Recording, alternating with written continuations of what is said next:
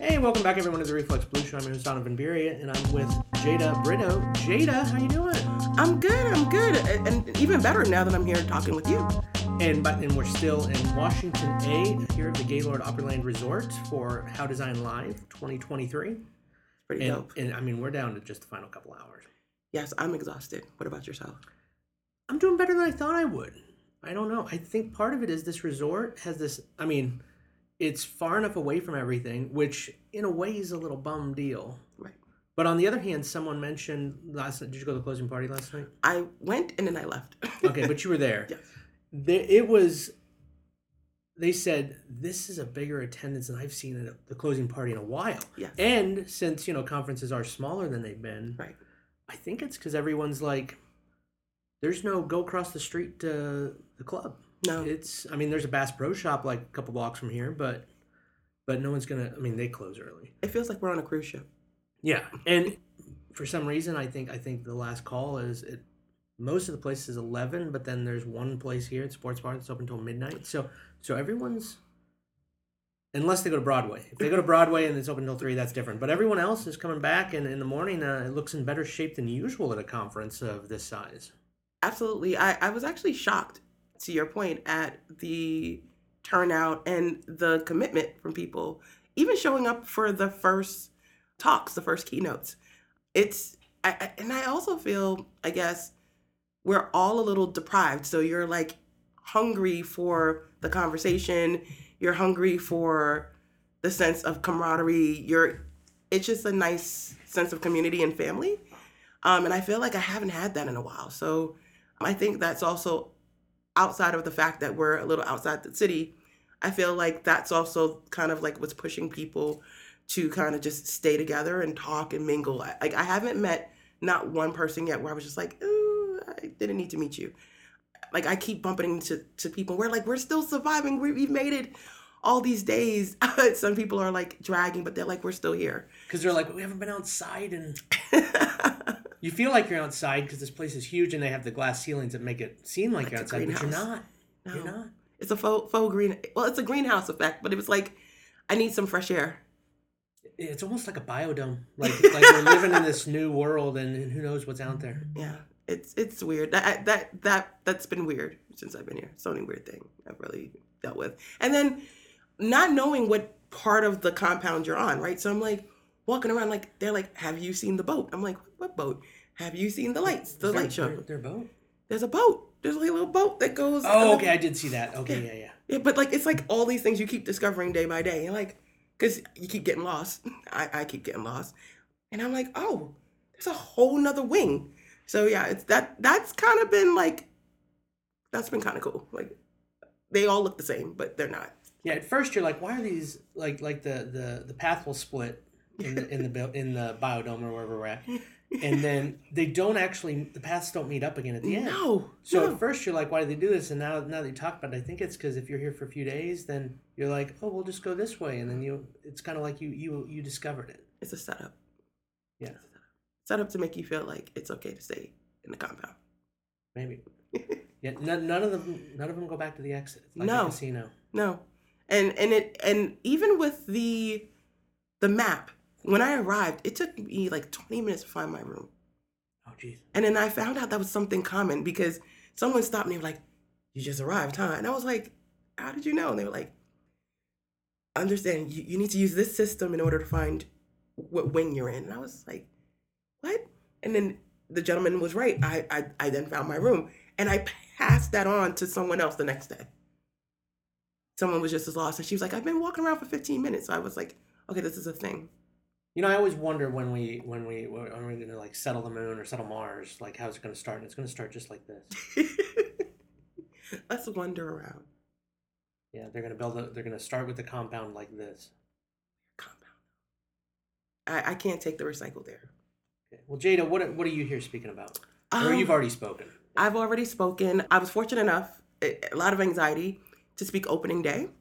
I spoke about reigniting hope and sort of breaking out of the checkbox mentality. So it was well received. I was really happy to hear so many say like they feel that way. It's something that they struggle with every day.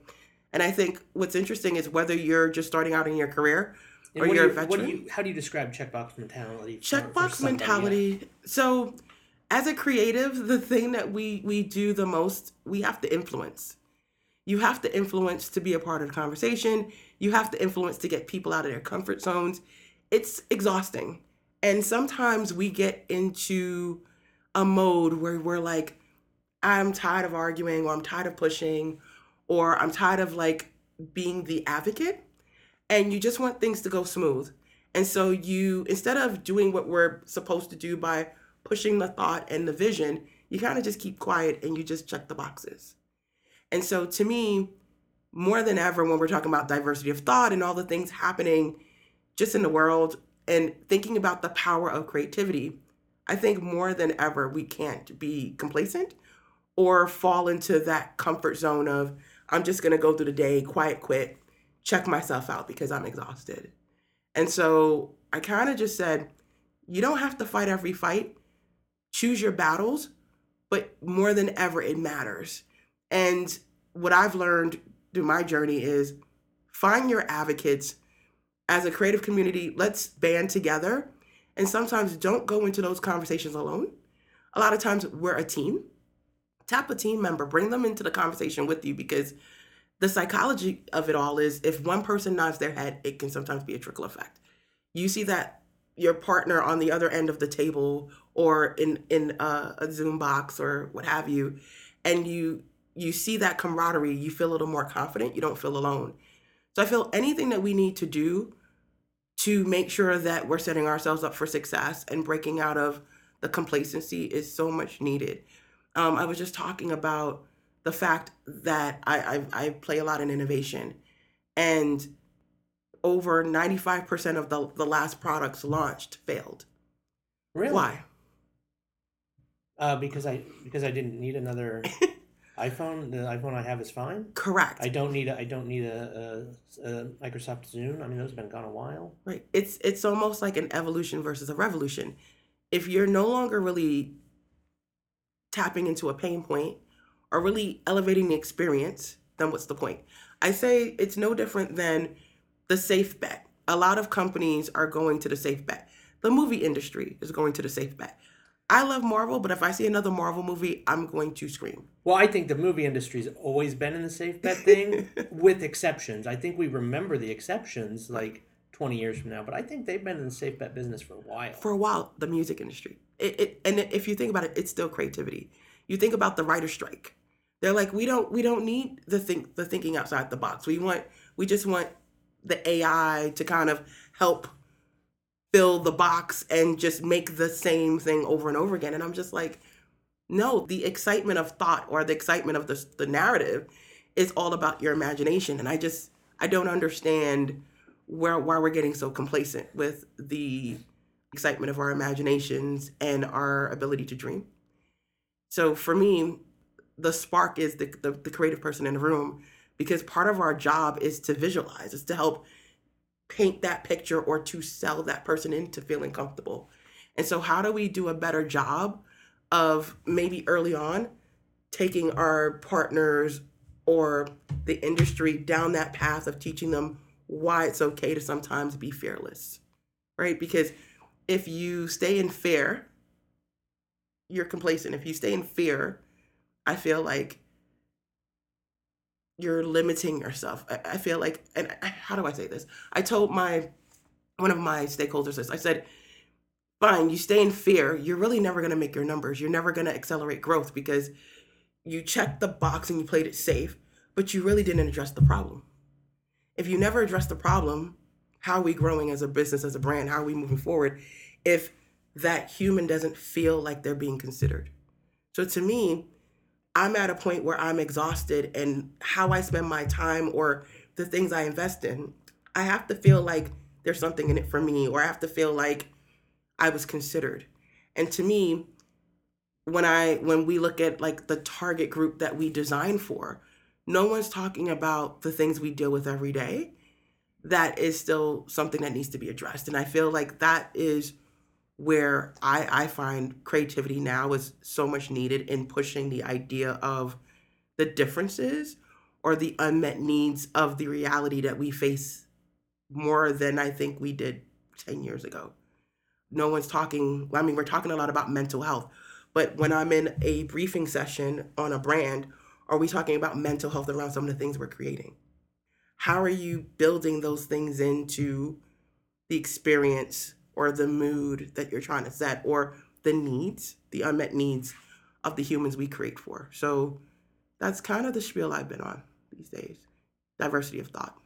Yeah, and it's I mean, and I know I think businesses they're like, oh, if we get rid of the creatives, that they're a giant headache. I am a pain in the ass. Yes. And then she keeps mentioning that now we have to deal with mental health as well. Like, and that sounds like work. Or we could just make this thing 10% larger and call it a day. Well, I know, make it bigger. I used to say, like, we just had But eventually someone's going to make a bigger one and then you're out of business. Correct. I laugh because we were having this conversation about, oh, I need to design for people with disabilities. And I said, everyone has a disability. If you think about it, from the minute that we're born, we're constantly growing, we're developing. We all take different paths. We do things differently. And then as we age, we shift. Our body is forever changing and morphing. So technically, from day one, you were born with some sort of disability. And understanding how the human body works, to me, especially when you're talking about industrial design or creating things that help in an experience or to make your life easier, if you always consider that, then it's not an afterthought, it's always present. So I think if we, again, talk about the realities of what it is being a human being, don't go to Oz and come back and actually think about the real challenges people face every day and just try to just one problem, I think it just makes things a lot better. When do you think is the best time to try to get this conversation in? Like, it can't be like, I'm assuming, like at the end of the meeting that everybody's at, and you just got to yell, stand up and yell. That's probably not effective. But like, what is the best time or effect of starting to get people to think about this? It's such a great question, and it's taken me years to learn this. I used to feel like the earliest that you start to have this conversation is the best time, but actually I sometimes say by the fourth or fifth conversation, or I try to take people on a journey to kind of plant the seeds to kind of say, we've now talked about this. What about this? I feel like there's never the right time. I think the wrong time sometimes is the first initial conversation. You have to get people comfortable. And so I kind of work first trying to get my stakeholders comfortable. Comfortable meaning there's no wrong idea, or comfortable with it's okay if you're not comfortable. You have to build the trust, and the trust is the comfort. And then people become receptive. So how do I disarm you? Sometimes I disarm you by having conversations before the conversation to just make sure I understand what's in it for them and what they need out of this. Because we all have stakeholders that we manage up to or who are holding us accountable for delivering against the business. At the same time, I also feel like I need to really understand the business objective. So that maybe what I'm proposing as a creative in a room isn't such a far leap. A lot of it is psychology, but in my eyes, it's just making people feel comfortable.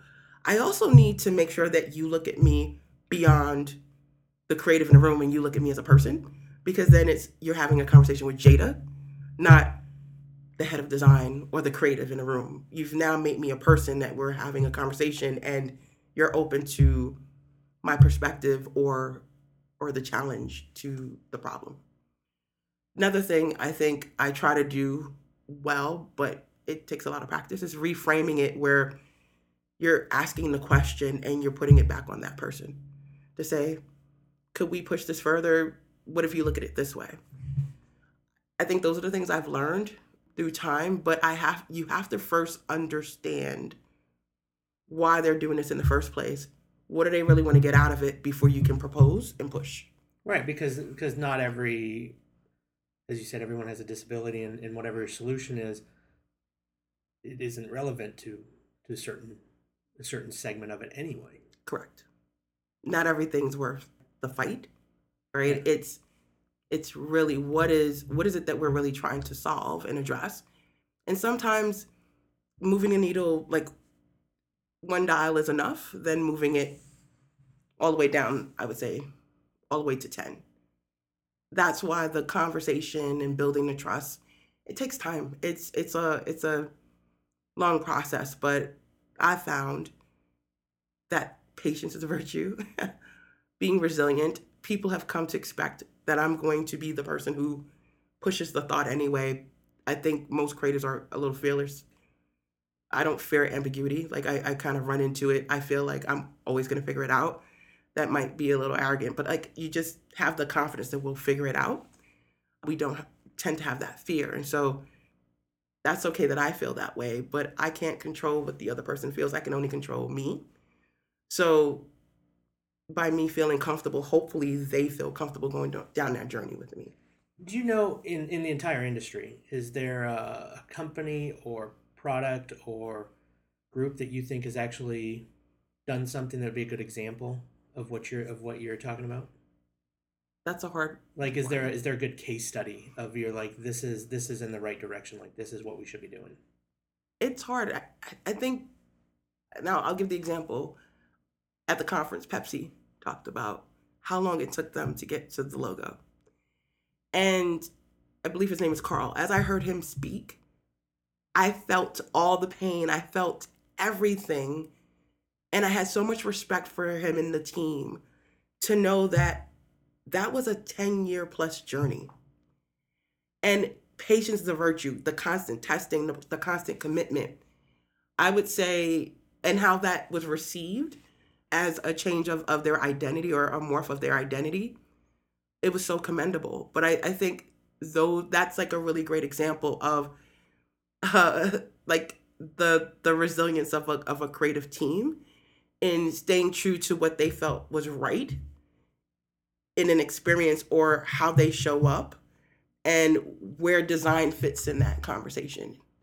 How we latch on to objects and things or a logo, like and so many people going like that just felt right. It's not something you can explain. It's the things we create. But as the creatives in the room, how did you get a whole organization as big as Pepsi to commit to that and Yeah, move with you? and he said it was all conversation. And Starts with probably a over phone a call. thousand, Yes. thousands of Yeah. conversations. I would say even on my end, I work at Colgate Palmolive. We did a recyclable tube, and it was groundbreaking. And we got a lot of pushback about plastics. And how do you tell a consumer it's bigger than our company because we don't control the MRFs, where it's how things are recycled. We don't control the planograms of how things are displayed.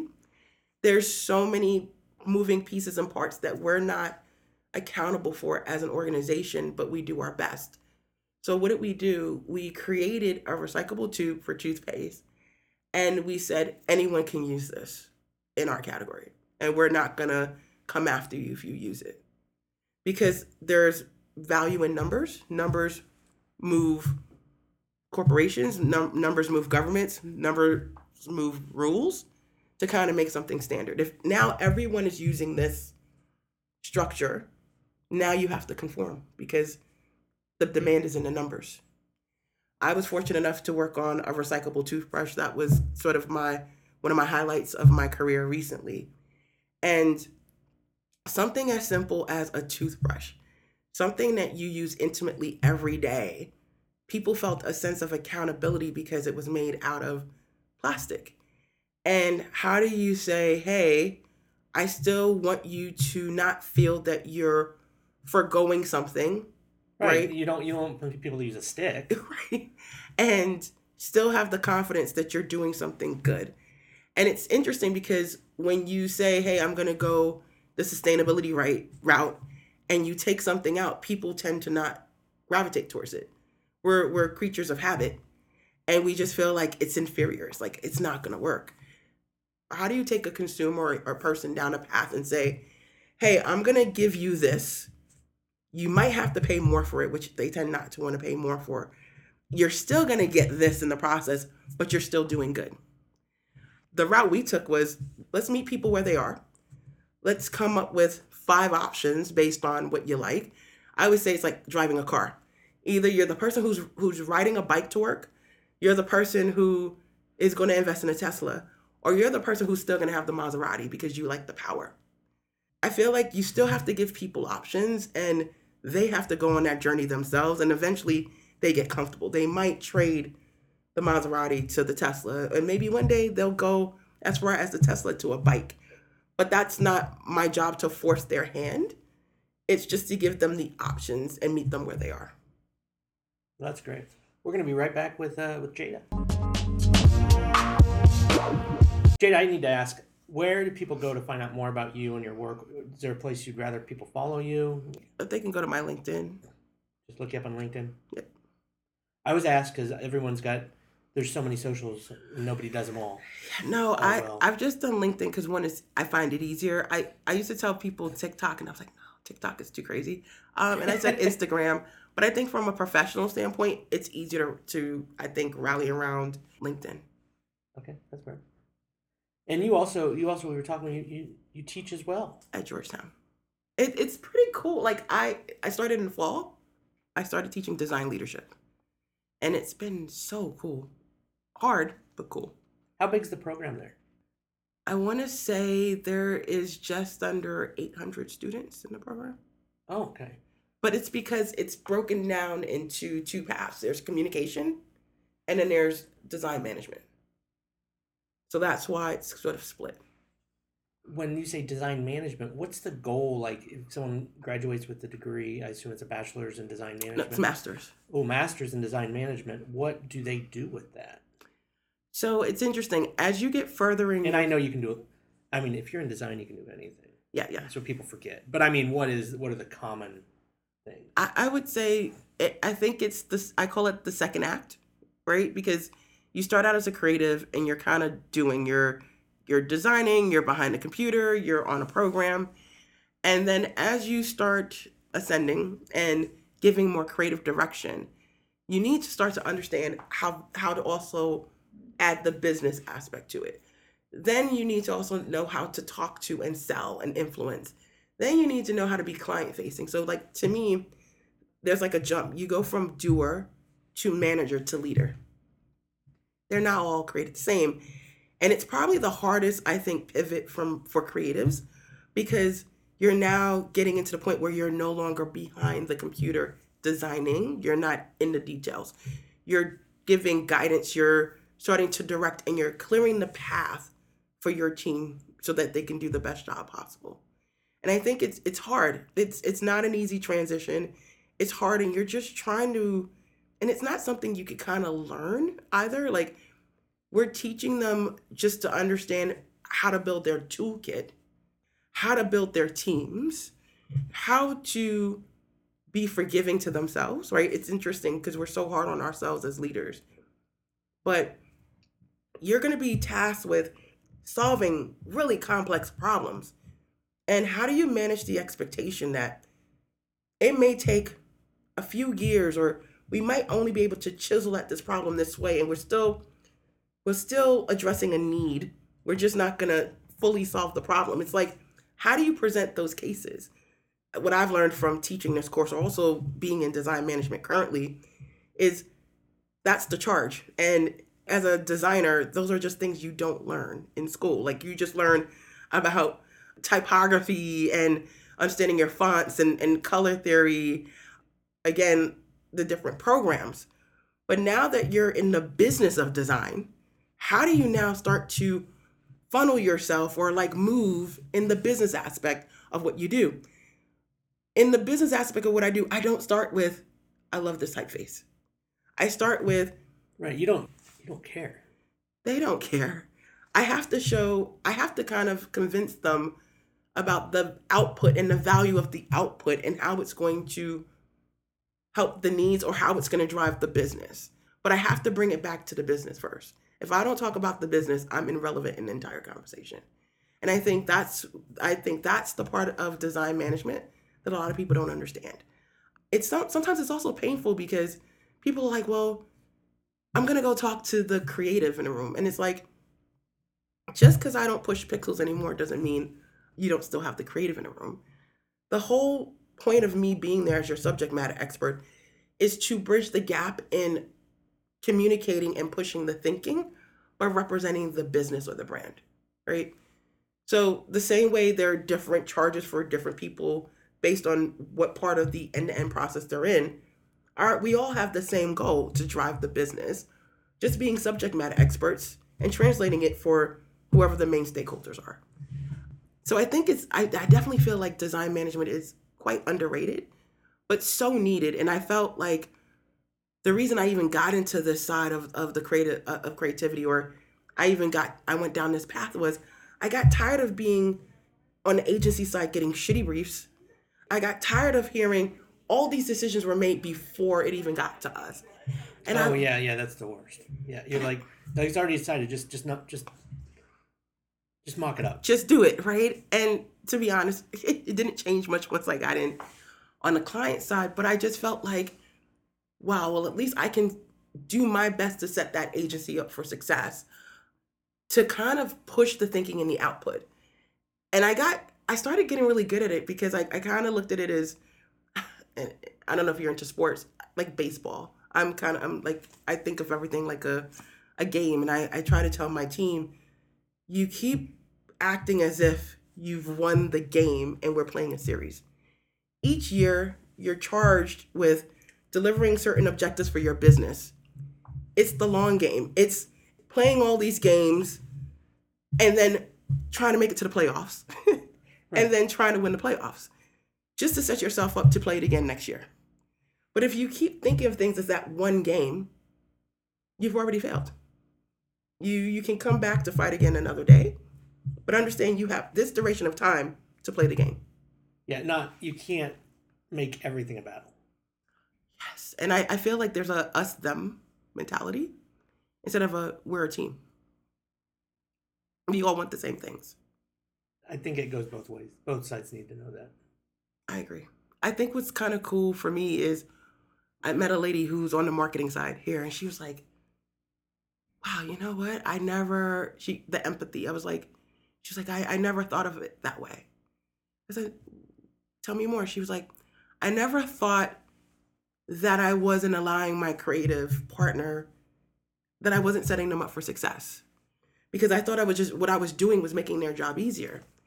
And I said, we all kind of do that. I said, I probably do that myself. I said, maybe just ask. Just say, hey, I'm thinking about doing this. Do you want to be a part of it? It could be that simple. I said, don't beat yourself up because you're thinking about it now and you actually want to be a better partner. To me, if I, in a conversation, can inspire someone to think a little bit differently, or I think all of us in conversations just are a little more empathetic to the person on the other side of the said conversation, sometimes being empathetic gets us further. Sometimes being nice gets us further. No, that's wonderful advice. We're going to be right back. So, what's next for you? What's the new excitement? The next excitement for me. Or what do you see happening in 5-10 years? 5-10 years? I feel like I would love to go to the chief level of design. Meaning being, and this is, I think, really hard for creatives. Whenever you see a C-suite of an organization, I don't even know if they allow me on the elevator, but yeah, I get you. I understand. There's not a creative at the table. You have your head of R&D, you have your legal person, but there isn't a creative. There's very few companies. I'm assuming Target has one. I'm assuming Apple has one, but that's kind of about it. Yeah. And even though everyone's put such a value on design, have you really put your money where your mouth is if you haven't really invested to the nth level or that degree behind creativity? And that's something I would love to see before I retire. I mean, I think the case studies are there, so I would like to see people follow them. It's been quantified, but I just feel like, I mean, you can get a master's now in design business, so yes. that's got to be an improvement. How long have they been offering that anyway? Probably past 5-10 years. Yeah. So I think the hard part is when I went to school, if you said that's where I was getting a degree, and they'd be like, "What are you talking about?" Yeah. I just think it's you're juggling legacy. You have these institutions, like even the one I'm currently at, that are 200 plus years old. It's such a mind shift, and it would take a lot of investment. And I just haven't seen. It's easier for newer companies, obviously, but I would really commend an older institution who would completely flip their model and truly start from the foundation, the fundamentals, and build that capability and that muscle. Like, I would be really impressed. Well, let's hope that happens. So, what do you tell the young people getting into design now? You just have to stay at it.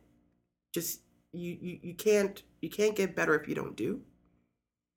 And experience can't be taught, right?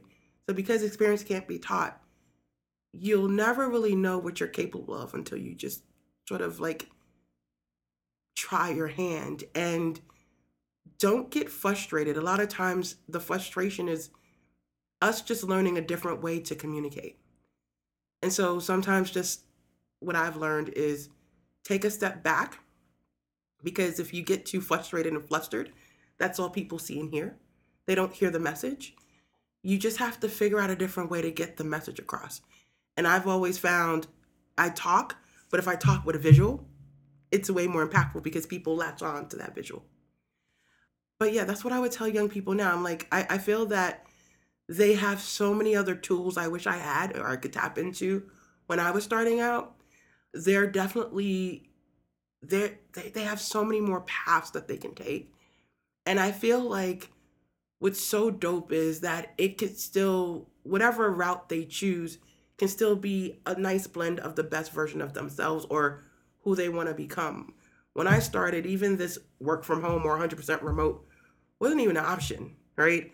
Or it was rare. I would see it every now and then, but you'd be like, that's not real. That's not real. Like, they're just making that up. Even the balance of the things we can do. Like, I see people in the park working.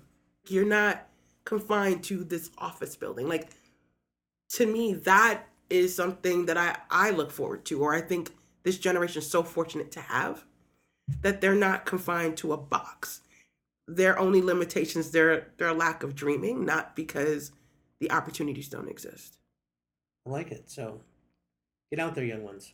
So Jada, thank you so much for your time. It's great to see you at How. And you said this is like your fourth conference of the very recent. Yeah, in the past few weeks. Whoa. It's crazy. Do you even have a house or you just live at the conferences, go one from another? I feel like the conferences have become my home, but I do have a house. And I look forward to getting back to New York City. And I never thought I would say that because New York City is pretty dirty. Okay, well, I'm sure there'll be a conference there too. Actually, I think AIGA is there. Yep. Yeah, I know. I don't think I'll be there, but I've enjoyed theirs in the past as well. You going to that one? I am going to AIGA. Okay, you speaking? No, I'm taking a pass this time. Okay, all right. Well, hopefully we'll catch up in the future. But thanks a lot. Pleasure. Thanks a lot. Thank you. Hold on, I don't know. I'm stumbling on words now. It's because we're tired. But go ahead, you can do it again. No, this is like this is the last day of the conference. I mean, it literally closes in like an hour and a half. It's weird. All right, well, we'll get home eventually. Do you normally go to AIGA or all of them, or I've gone to AIGA. I think I've gone to like 4 of them, but I haven't been since everything closed down. Which means I haven't gone. It feels like which seems like a decade ago, but I know it was not. Are you going to Brand New? I've never been to Brand New. Is it? I've heard good things. It's great. Armin, and Brioni. Yeah, they know what they're doing. Yeah.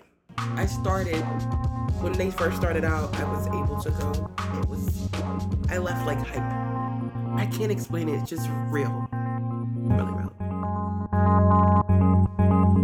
The Reflex Blues Show with Donovan Beery is hosted at 36point.com. Music by Dust Lab.